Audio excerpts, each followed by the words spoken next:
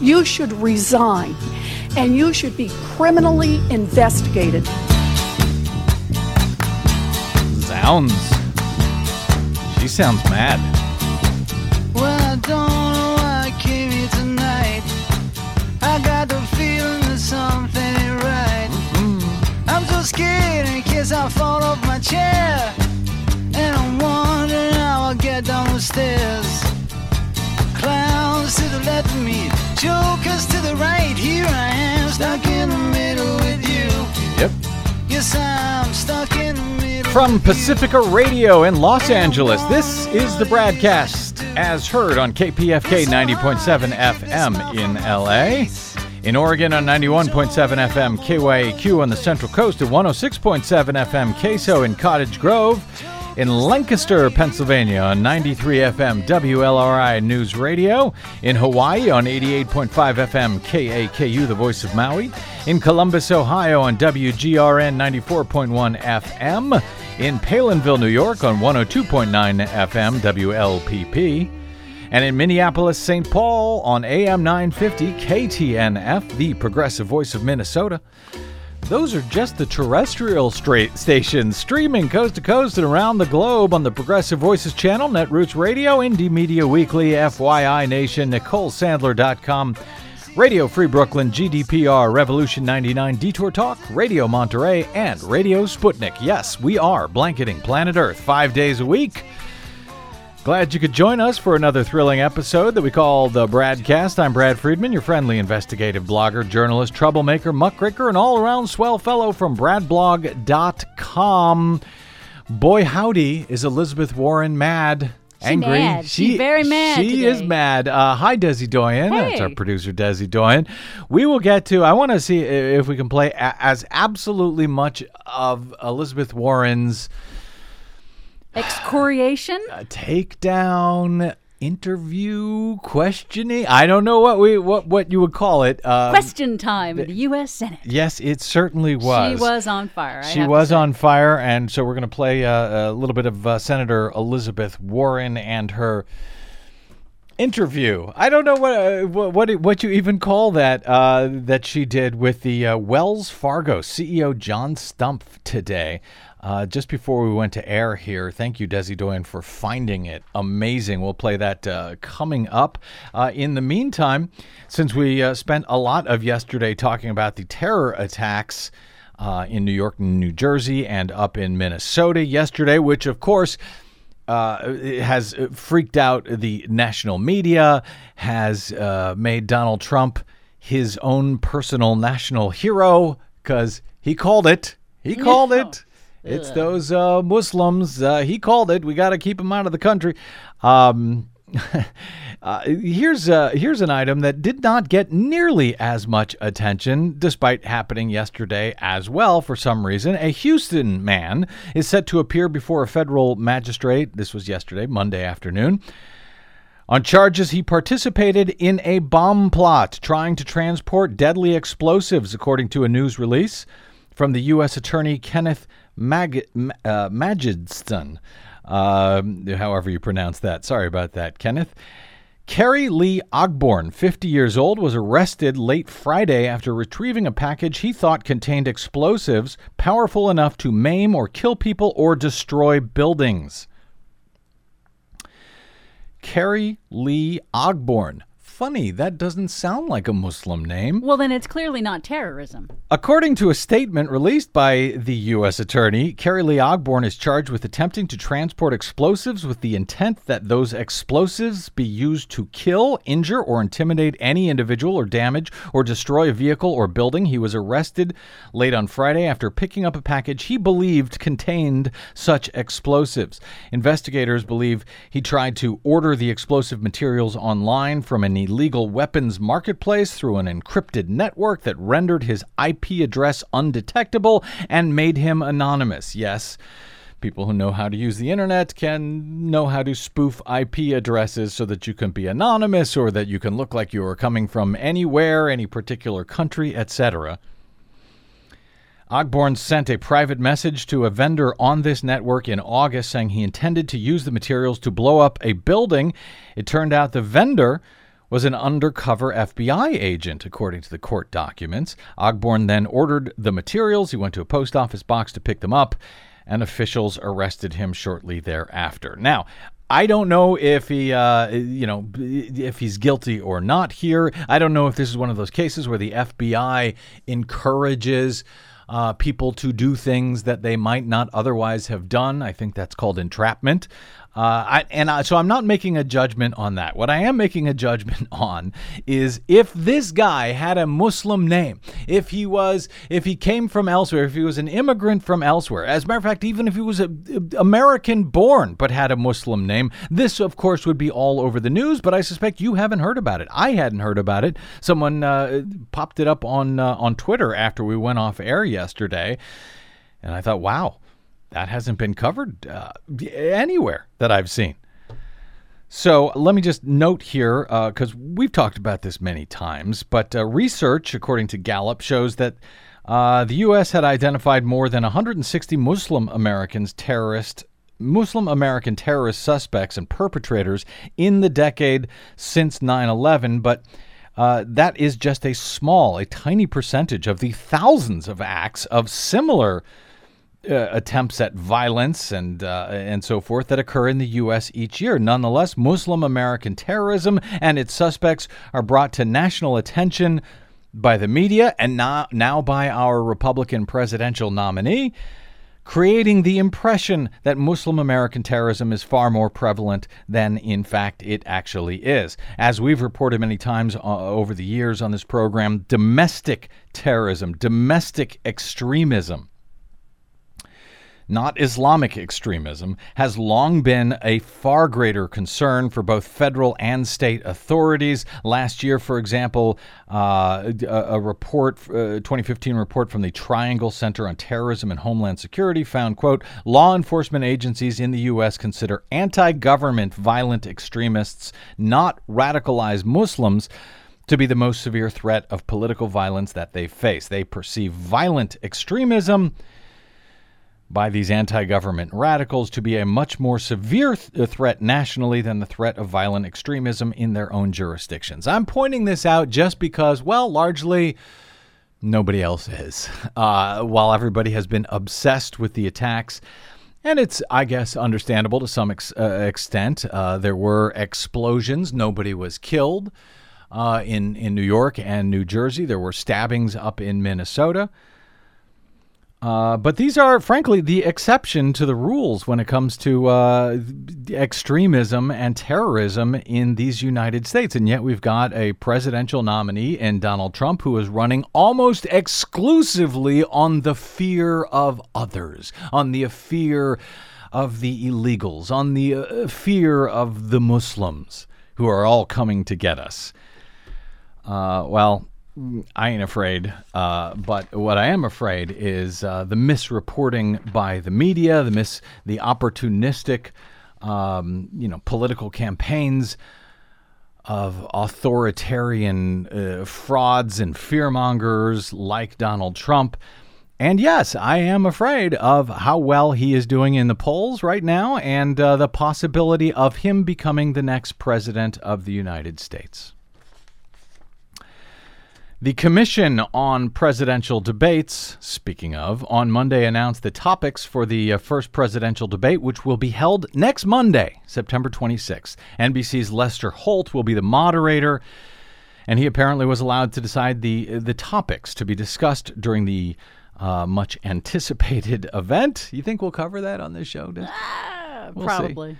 The three topics to be discussed during the debate, he gave these very general description of the topics. The debate will be held at Hofstra University in New York next week. America's direction, achieving prosperity, and securing America. Oh, boy. It sounds kind of Republican-y. It does. It Doesn't sounds it? like a very conservative, focused on what conservatives are interested in hearing about at a debate, not necessarily going to lead us to any policy information or any actual contrast if they're going to allow Trump to lie his way through it, like they pretty much do already. Well, the only thing I'll correct you there is conservative. You keep using that You're word, right. conservative. Right-winger, right-wingy, Republican, whatever you want to call it. Yeah, and by the way, I'm just going to go on record right now saying that both Lester Holt and Hillary Clinton, they're going to get rolled in this debate. You're calling it? I'm calling it. Trump, no matter what he does, as long as he doesn't pass out or something in the middle of it, he will walk away somehow as the winner of this debate. Now, I hope I'm wrong, but here's the deal. There is no way, and I'd love to blame the media for this. I'd love to blame Lester Holt in advance for this because he is going to get rolled. But in truth, there is no way to honestly cover the menace that is Donald Trump and the menace that he represents to our nation and the world, in truth, without calling him out. You just have to call him out as a liar, as a con man, as a criminal, and even as a racist and as an authoritarian demagogue. And that is exactly the thing that the mainstream media, frankly, really any journalist, tries to avoid. I'm not in the corporate media, but I don't like going out and calling somebody a liar or a racist or a demagogue. Because, it verges on ad hominem. It sounds like a personal attack. But in truth, in this case with Donald Trump, it is just the truth. So that's something that I can do on this show, but, the institutional corporate media has a much more difficult time. I would say in many cases they are simply unable to, for good or bad reasons, they're simply unable to, say, no, sir, you are lying. And that's just the truth. They can't do it. And I've struggled with this on this program and at bradblog.com on how to properly cover Donald Trump. To be fair, I don't care about balance, but I do care somewhat about fairness. I want to be fair, but how can you be fair to someone who is a liar and a con man, other than calling him a liar and a con man? And Des, we had talked over the last day or so. You had brought up some arcane tax policy that was discovered that Donald Trump's taxes would raise. Right. If you delve into his tax policy, there's a part of it that it's not just a huge giveaway to the rich, but will also specifically raise taxes on single parents. Right. And you know what? Who cares? Nobody cares. Apparently. It doesn't matter. Well, no, it doesn't matter because ultimately this is a policy discussion and and this election is not about policies. It is not about tax policies. Mitt Romney is going to raise this tax or lower that tax, or Barack Obama is going to do this or that. This election is not about those sort of arcane tax policies. And so while we could get in here and we could show you, where Donald Trump says he's going to do this, but his tax policy will actually do this, it doesn't seem to make sense. On the other, so we could talk about his arcane policies, policy proposals, for things like taxes, or we could discuss his rabid authoritarianism and his racism. But you know what? Others are doing that. And frankly, it hasn't much worked. It actually arguably has helped him. You mean your hatred makes him stronger? Yeah, I think it does. Well, not just the hatred, Right. but pointing out, that he's a racist. We have enough racists in this country that they go, oh, really? Good. I'm going to vote for that guy. That's exactly what he was able to get away with during the Republican primary, and Democrats sat around kidding themselves saying, well, that may have worked during the primary, but that's never going to work during a general election. Well, it's kind of working during a general election, much as, we had warned. I called it. You did. So let's try to focus here on, for the moment, on the only thing left, the fact that he appears to be a scofflaw criminal and a con man. Let's see if that sticks. You know what? At least if it doesn't, at least we're covering stuff that is not receiving the kind of coverage from the corporate media that it should. That, frankly, it would, in fact, if it was Hillary Clinton or virtually any other candidate doing these things. My God, Hillary Clinton would have had to have resigned from the campaign long ago if she had done anything even remotely like this stuff that David Fahrenthold at Washington Post, has been digging up and has been staying on doggedly. He deserves credit for trying to, frankly, ignore all of the other noise and focus on one single aspect of the great Donald Trump con, and that is his nonprofit, tax-exempt, so-called charitable foundation. And Farenthold has a new story on that today. Last week, we had discussed more work from Farenthold and some other groups, some non-government organizations like Citizens for Responsibility and Ethics in Washington, CREW. We had Noah Bookbinder on from CREW, discussing what his group had discovered, the apparent payoffs, bribery of Florida Attorney General Pam Bondi by Donald Trump, and Trump's admission that he illegally used his tax-exempt, taxpayer-subsidized foundation to illegally give a $25,000 donation to Bondi's political committee, which is illegal to have a charity giving to a political committee. But it also raised questions about whether it was bribery because Pam Bondi, her office was said to be looking into fraud. The fraud case that New York Attorney General Eric Schneiderman has been bringing against the Trump University and Trump Institute and these other get-rich-quick scams that Donald Trump has been running for years.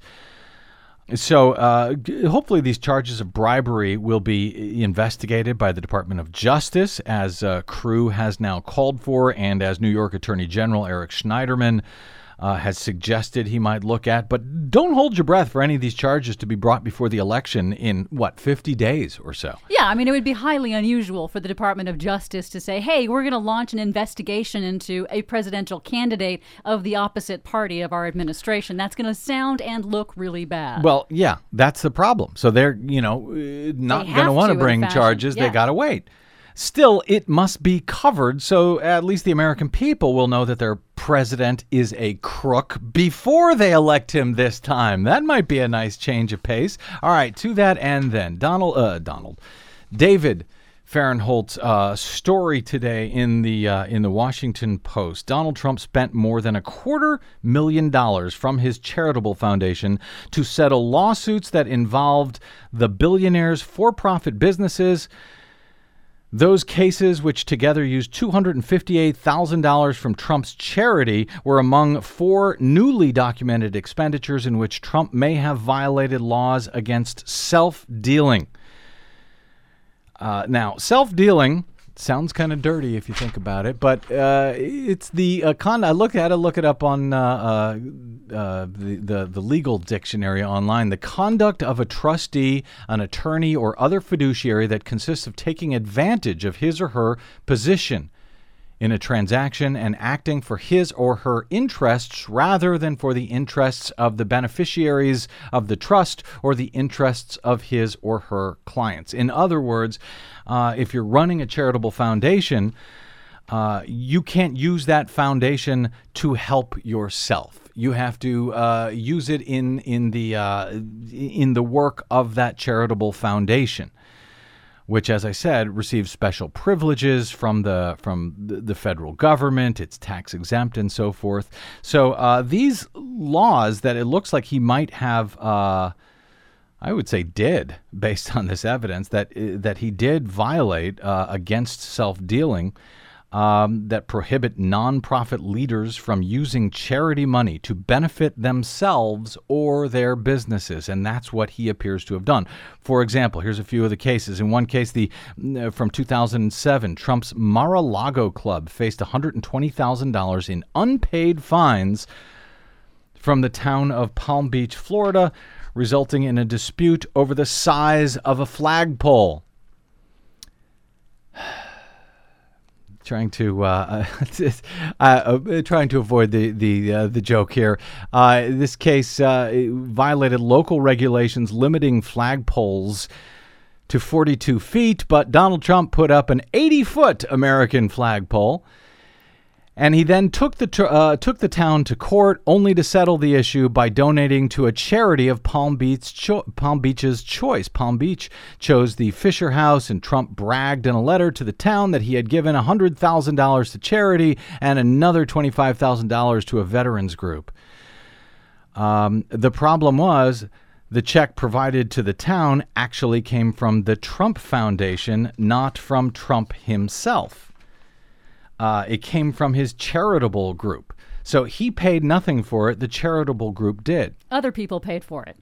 Well, yeah, we'll get to that point in a moment. In a settlement, Palm Beach had agreed to waive the fines if Trump and his club, his Mar-a-Lago for-profit club, made a $100,000 donation to this charity.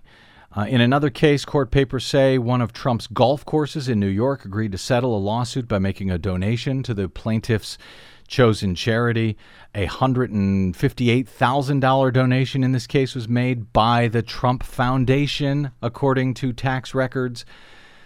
Smaller amounts were involved with some of the other expenditures. In 2013, for example, Trump used $5,000 from the foundation to buy advertisements touting his chain of hotels in programs for 3 events organized by a D.C. preservation group. And in 2014, Trump spent $10,000 of the foundation's money for a portrait of himself bought at a charity fundraiser, or rather another portrait of himself, because several years earlier, as Fahrenholt reports, Trump had used $20,000 from the Trump Foundation to buy a different portrait, a 6-foot-tall portrait of himself. This one was only 4 feet tall. Oh, goodness.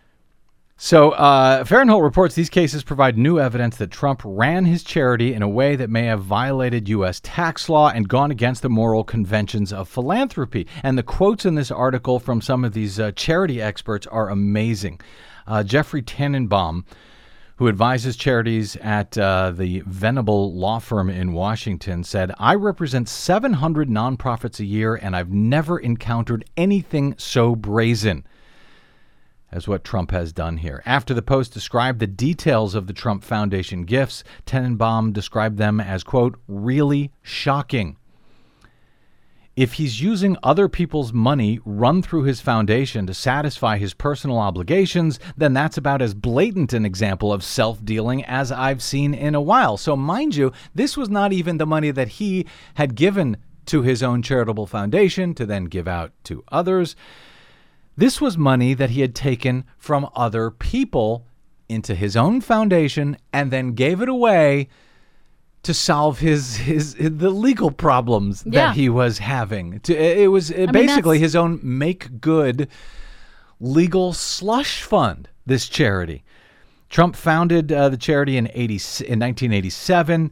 For years, he was the only donor, but in 2006, he gave away almost all of the money that he had already donated to the foundation. It had just $4,000 at year's end, and then he transformed the Trump Foundation into something the Fahrenholt describes as something rarely seen in the world of philanthropy, a name-branded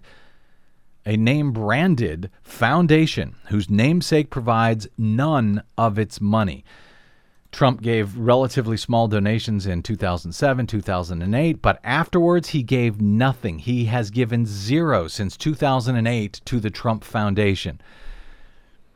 No donations at all from Trump. Its money has come from other donors. They cite notably pro wrestling executives Vince and Linda McMahon, who gave a total of $5 million from 2007 to 2008. Played for absolute chumps, those two. Wow. $5 million, which Trump then gave away and took credit for and got out of legal trouble for. He's still the foundation's president, by the way. He told the IRS in his latest public findings that he works about half an hour a week for the charity. In 2012, for instance, Trump spent $12,000 of the foundation money to buy a football helmet signed by NFL quarterback Tim Tebow. In 2007, Trump's wife Melania bid $20,000 for that 6-foot-tall portrait of Trump during a charity gala. Trump later paid for the painting from the foundation. In those cases, tax experts said Trump was not allowed to simply keep these items and display them in a home or business. They had to be put to a charitable use.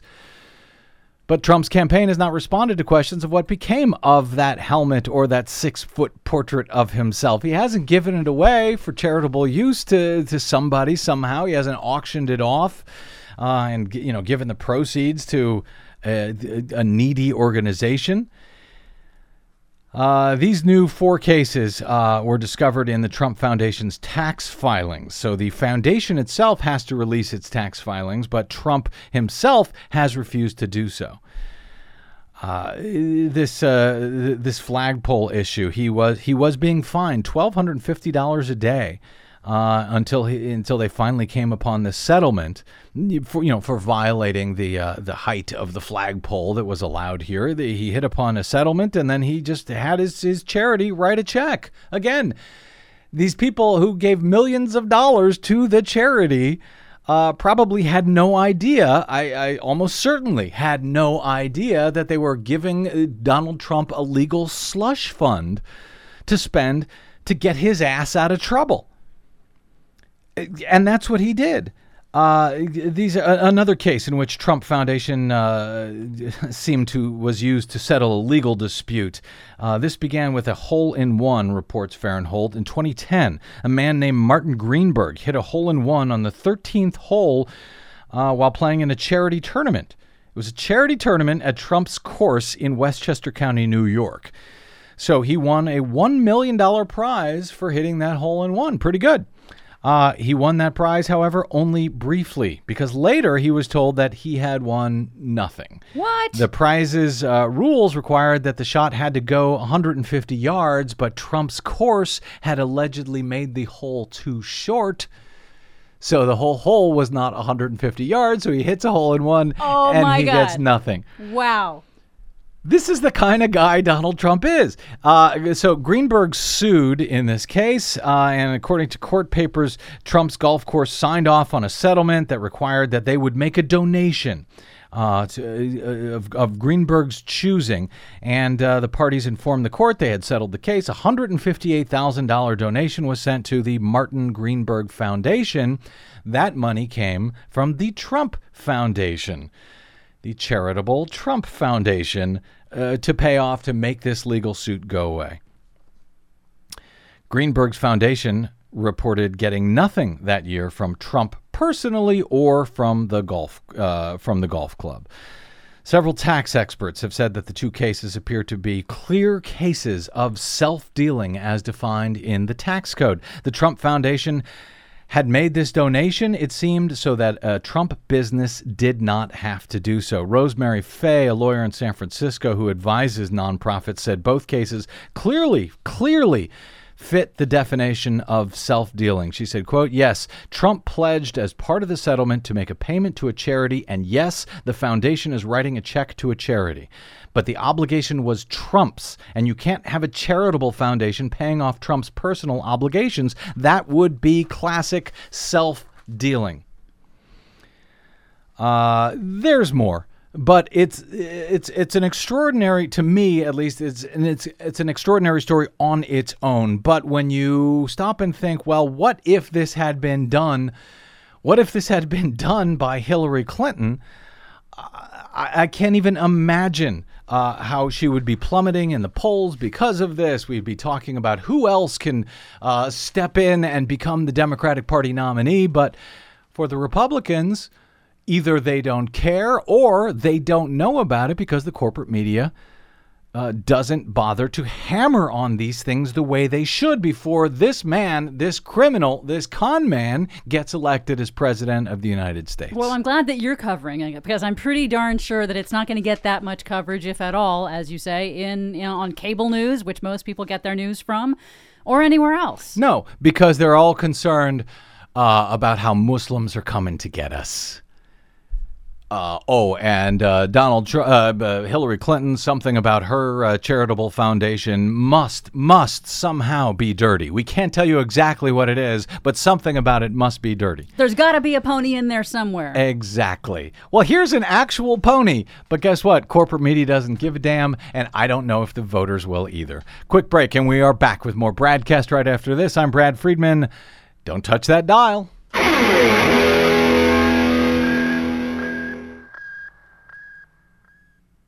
Hey, this is Brad. What the public hears over the public airwaves matters. Without an informed electorate, we got what we have right now. We do our best on the BradCast 5 days a week to balance that with accurate reporting on issues that actually matter. We don't always get it right, but we try like hell to do so. And we do it all independently and without the influence of corporate or political funding. But we can't do it without you.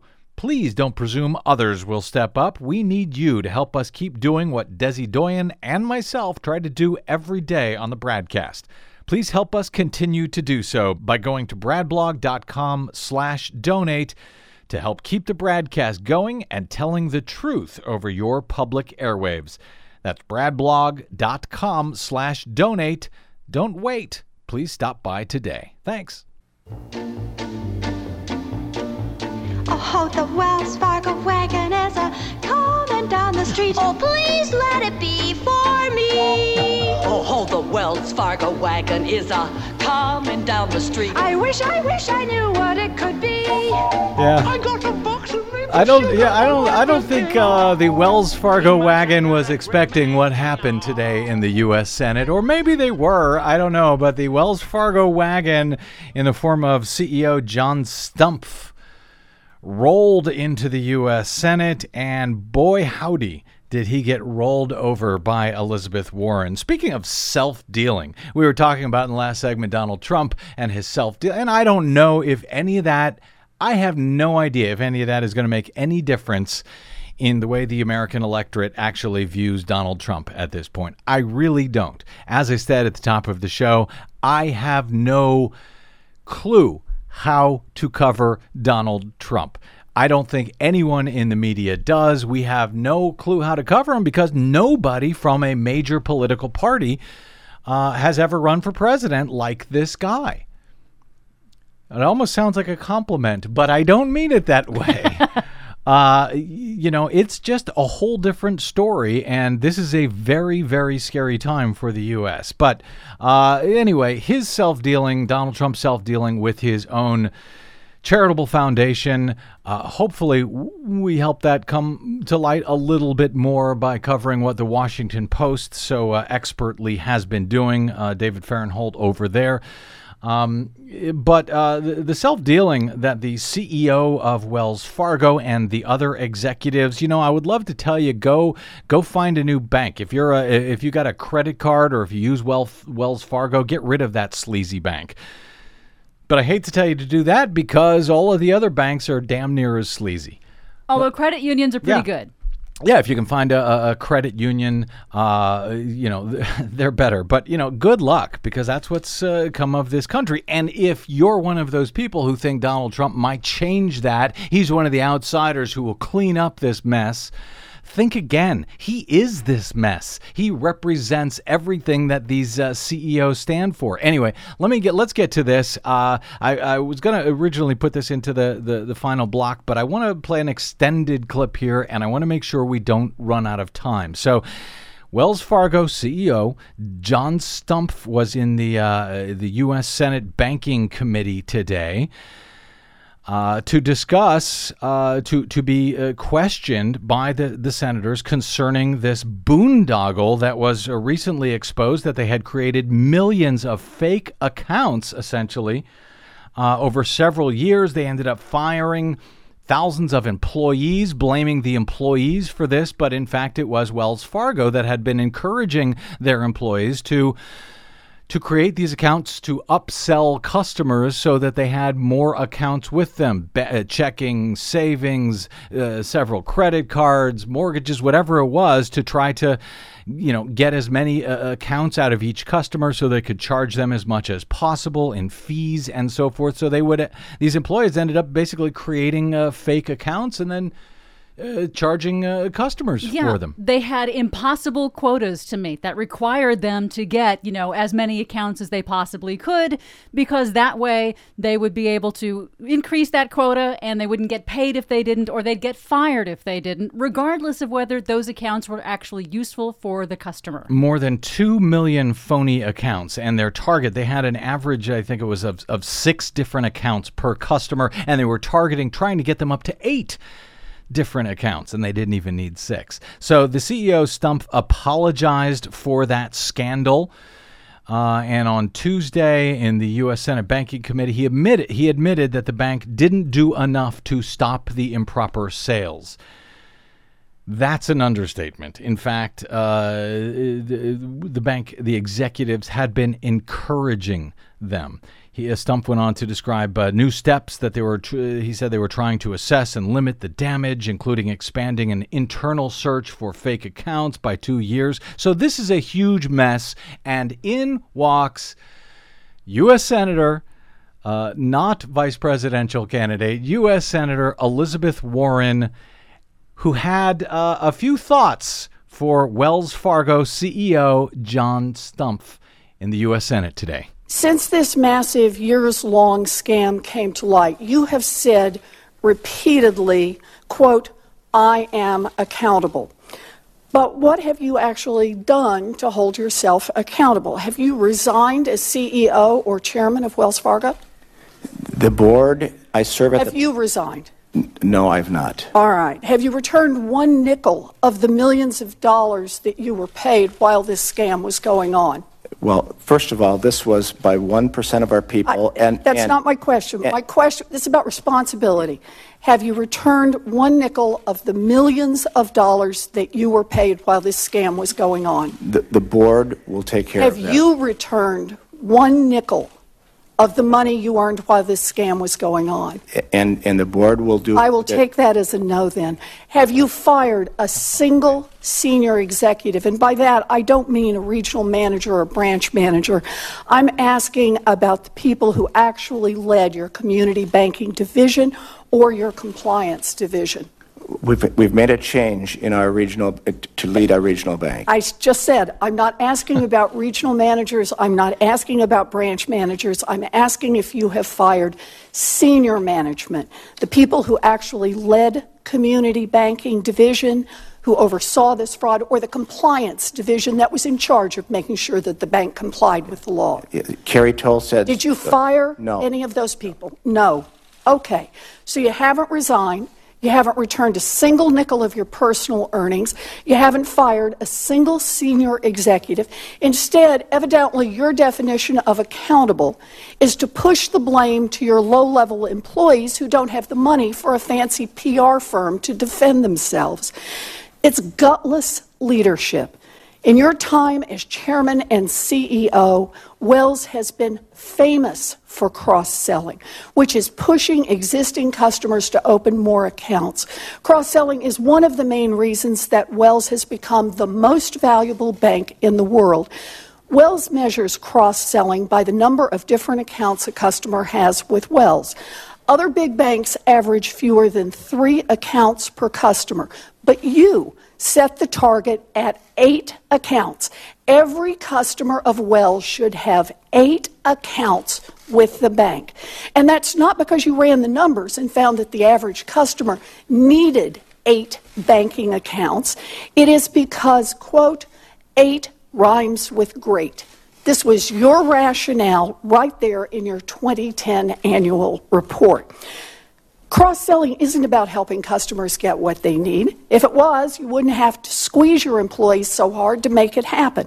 No, cross-selling is all about pumping up Wells' stock price, isn't it? No, cross-selling is shorthand for deepening relationships. We only do well... Let me stop you right there. You say no? No. I'm Here are the transcripts of 12 quarterly earnings calls that you participated in from 2012 to 2014, the 3 full years in which we know this scam was going on.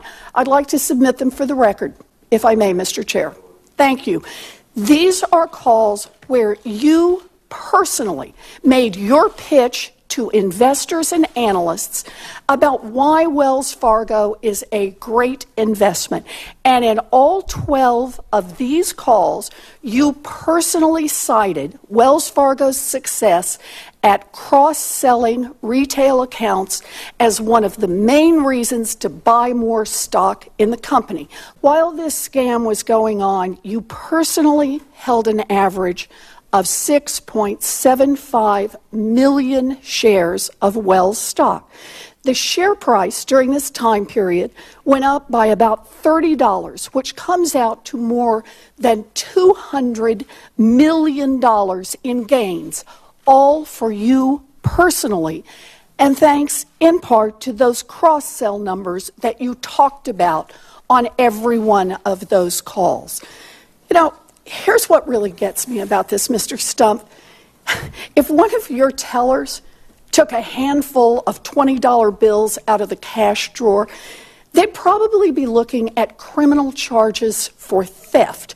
They could end up in prison. But you squeezed your employees to the breaking point so they would cheat customers and you could drive up the value of your stock and put hundreds of millions of dollars in your own pocket. And when it all blew up, you kept your job, you kept your multi-million-dollar bonuses, and you went on television to blame thousands of $12 an hour employees who were just trying to meet cross-sell quotas that made you rich. This is about accountability. You should resign. You should give back the money that you took while this scam was going on, and you should be criminally investigated by both the Department of Justice and the Securities and Exchange Commission. You know, this just isn't right. A cashier who steals a handful of 20s is held accountable, but Wall Street executives who almost never hold themselves accountable, not now and not in 2008 when they crushed the worldwide economy. The only way that Wall Street will change is if executives face jail time when they preside over massive frauds. We need tough new laws to hold corporate executives personally accountable, and we need tough prosecutors who have the courage to go after people at the top. Until then, it will be business as usual. And at giant banks like Wells Fargo, that seems to mean cheating as many customers, investors, and employees as they possibly can. That was Elizabeth Warren in the U.S. Senate today.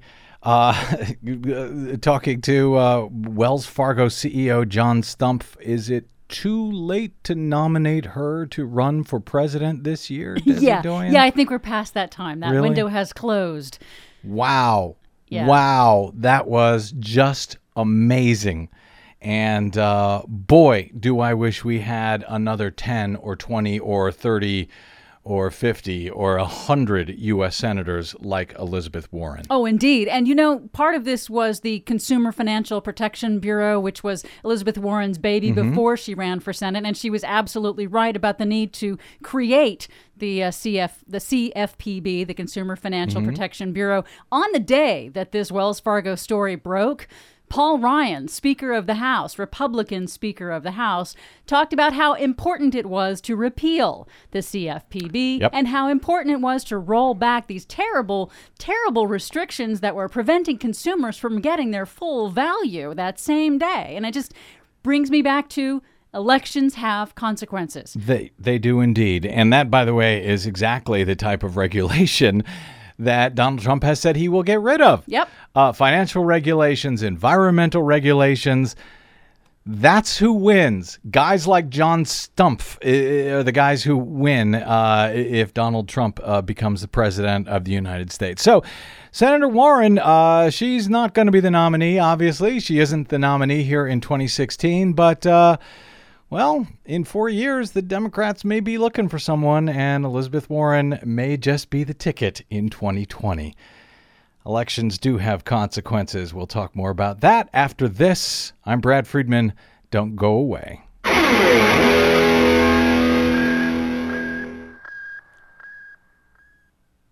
Hi, this is Desi Doyen from the Green News Report and the BradCast, both brought to you without corporate or political influence. Why? Because we rely on you to help keep us completely independent. Please drop by bradblog.com/donate today and help us stay on your public airwaves. That's bradblog.com/donate. You'll thank yourself later.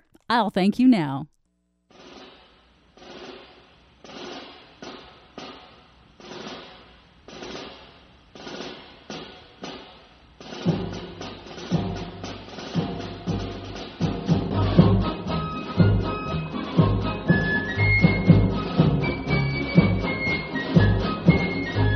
The eyes of Texas are upon you all the live long day. Yes, the eyes of Texas are upon you, particularly if you're one of the 600,000 voters in the state of Texas who are legally registered but don't have the type of photo ID that Texas is still, despite court order after court order, that Texas ID is still trying to trick voters into believing they need to have if they want to cast a vote this year in the presidential election. You know, welcome back to the BradCast. Brad Friedman from bradblog.com. There is a reason why the United States rated 53rd out of 153 countries worldwide concerning perception of electoral integrity. This is the Perception of Electoral Integrity Index put together by the Electoral Integrity Project, which is part of, I believe it's the University of Australia. I don't have it right here in front of me, but they came out with their new report this week, finding that the U.S. was almost dead last amongst developed Western democracies when it comes to election integrity. This is evidence gathered as a global survey of more than 2,000 election experts around the country. And one of the reasons is because we continue gaming our election laws for political advantage. And that's what Republicans, we talk all the time on this program about what Republicans are doing when it comes to things like photo ID restrictions and early voting. And we've been talking specifically about Texas's law, which they have for years been trying to put in place, this strict photo ID to make it they claim to prevent voter fraud, despite the fact that there is no actual voter fraud of the type that this Texas law could possibly deter. The courts, the federal courts, have found this law over and over again to be a violation of the Voting Rights Act, to be a violation of the Constitution, and in fact, the most conservative appellate court in the land agreed. And this Texas photo ID law is not supposed to be used to keep voters from voting this year. As a matter of fact, just a few weeks ago, we had the very good news to report on this program that the state of Texas had agreed to a remedy that would allow any voter who did not have a photo ID to one of these specific types of photo ID to show a different type of photo of ID, like a government paycheck, a utility bill, and so forth, and sign a declaration, a reasonable impediment declaration, to say that there was a reasonable impediment that the voter had, that they were unable to reasonably obtain the type of photo ID now required under this law. Now, at the time this agreement came up, I was quite concerned about it because I knew that it would lead to confusion and that it would be used by the state of Texas somehow to cause chaos at the polling place. Nonetheless, the Department of Justice and the private plaintiffs who had sued against this law agreed to this court-ordered remedy, which was very specific and very specifically said that the state of Texas and that poll workers, etc., could not challenge any voter if they signed one of these affidavits at the polling place attesting to their inability to reasonably obtain the type of photo ID now required. And now remember, you still have to show a photo ID. Perhaps the registration card that was sent to you when you registered. You still have to show some type of ID to vote in Texas, just not these very specific ones that excluded hundreds of thousands of legally registered voters. Legally registered, I should add, Democratic-leaning voters, Hispanics and African Americans and students and so forth. Well, no sooner we had the good news a few weeks ago that Texas had signed this law. Had signed this remedy, this agreement, this settlement, essentially for now, ordered by the U.S. Fifth Circuit Court of Appeals, the most conservative appellate court in the nation. They agreed to all of these rules, to this remedy. And then they immediately went about violating it. They're supposed to put, as part of this remedy, the state of Texas was supposed to put about $5 million into an education program to let voters know the type of ID that is now needed and how this would all work under their law. They immediately went about violating their own agreement. So the DOJ, just a week or two after all of this had been signed, sealed, done, it looked like voters were going to be able to vote without too much of an impediment this November. Just weeks later, Texas immediately violated the agreement. So the DOJ had to go to court to try to get the federal court to stop what Texas was doing. And what Texas was doing included, for example, the county clerk down in Harris County, that's Houston, I believe. Mm-hmm. The county clerk was saying that he would use the declaration and people who signed that declaration in order to investigate anyone who signed it to make sure that they weren't lying. Ken Paxton, the Attorney General of the state of Texas, the top law enforcement official in the state of Texas, who, by the way, is under indictment himself for fraud charges. He said that he would use these people signing this affidavit as a reason to investigate them and bring possible perjury charges against them. So the DOJ had to go back to court, and now on Monday this week, a federal judge has ruled that Texas violated its agreement with the U.S. Department of Justice over that state's photo ID law. Texas, this according to Houston Public Media, Texas negotiated the new requirements after the U.S. Fifth Circuit Court of Appeals ruled that the law had discriminated against Black and Hispanic voters. Under the agreement, voters would be able to use several alternative forms of ID if they do not possess one of the 7 forms of ID required by the Texas law, and if they, quote, cannot reasonably obtain it. They'd then have to sign that declaration to that effect. But in its educational campaign, Texas changed the wording from cannot reasonably obtain to cannot obtain and have not obtained the ID. The Justice Department argued that the change in language was misleading. It made people think that there was absolutely no way that they could only sign this if there was absolutely no way to obtain an ID, period. And in fact, it was supposed to be cannot reasonably obtain. And this agreement was very specific. It was very clear on how Texas needed to move forward, and then they immediately violated it. The Justice Department argued that the change in language was misleading. It was likely to discourage minority voters from going to the polls. U.S. District Judge Nelva Gonzalez Ramos agreed. Going forward, the state of Texas is now required to change important documents that were, in the court's wording, misleading, including language on the votetexas.gov website, in the Secretary of State's press release, and in the poster that will go at the polling place locations. That, according to an attorney with the Washington-based Campaign Legal Center representing the plaintiffs in this case, the state now has less than 5 weeks to revamp its voter education campaign before the start of early voting. Judge Ramos also said she would consider whether statements by Harris County Clerk Stan Stannert might be considered voter intimidation. Stannard had said he would investigate everyone who signs a declaration saying they lack acceptable ID to make certain that they are not lying. When Ernest Canning, our legal correspondent at bradblog.com, covered this case a few weeks ago, covered the challenge to the state of Texas for violating. It's not even a few weeks ago. This was like a little over a week ago.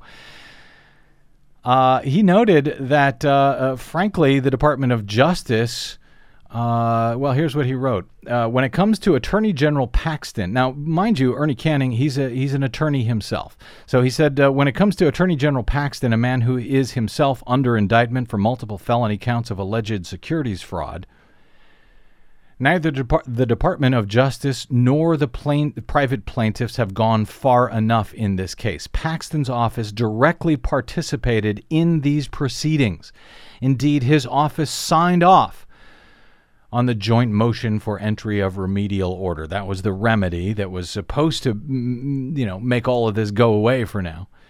So Paxton's office signed off on this agreement, which expressly set forth the proscription against either questioning or challenging, quote, voters concerning the voters' lack of ID and the voters' claimed impediment to obtaining the type of ID required under SB 14.